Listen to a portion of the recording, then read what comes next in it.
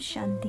बाबा कहते हैं, बच्चे, हाहाकार का समय अर्थात दुख और अशांति वाला समय जो कि बस आने ही वाला है, उस समय इन आँखों से जो कुछ भी देखते हो वो कुछ काम नहीं आने वाला।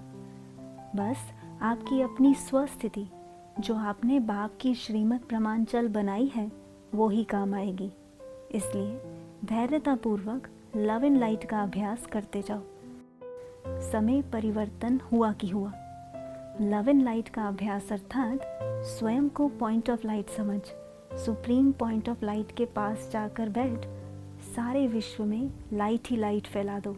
अर्थात प्यार के सागर के पास जाकर मास्टर प्यार का सागर बन बैठ जाओ और पूरे विश्व पर यह प्रेम की लाइट माइट की किरणें फैला दो। अब आँखों को जब भी यूज़ करो तो सब कुछ लाइट ही देखो, वो भी बहुत प्रेम के साथ। अपने सारे इस स्थूल दुनिया के संकल्प बाप को समर्पण कर स्वयं को शुभ संकल्पों से भरपूर रखो। फिर तो देखते ही देखते आप मास्टर भगवान बच्चे समय को चलाने वाले बन जाओगे। आपकी मनसा में कभी भी यह संकल्प ना आए कि हम इतने समय से पुरुषार्थ कर रहे हैं। इस संकल्प से आप दिल शिकस्त हो जाओगे, थक जाओगे या फिर हार ही खा जाओगे। देखो बच्चे, प्राप्तियाँ असीम हैं जो कि शुरू ही होने वाली हैं। बाप पर निश्चय ही आपकी विजय का आधार है।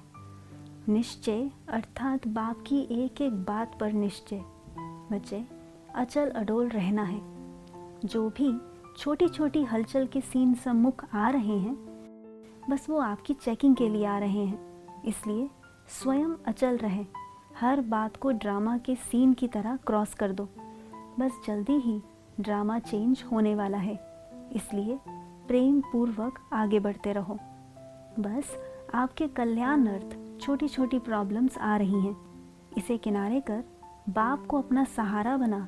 अर्थात बाप पर निश्चय रख, बाप पर समर्पण हो, उंगली पकड़ चलते चलो। बाप जल्द से जल्द आप बच्चों को आपकी मंजिल तक पहुंचाएगा। बस बच्चे, हर सेकंड स्वयं का कल्याण समझो। अच्छा, ओम शांति।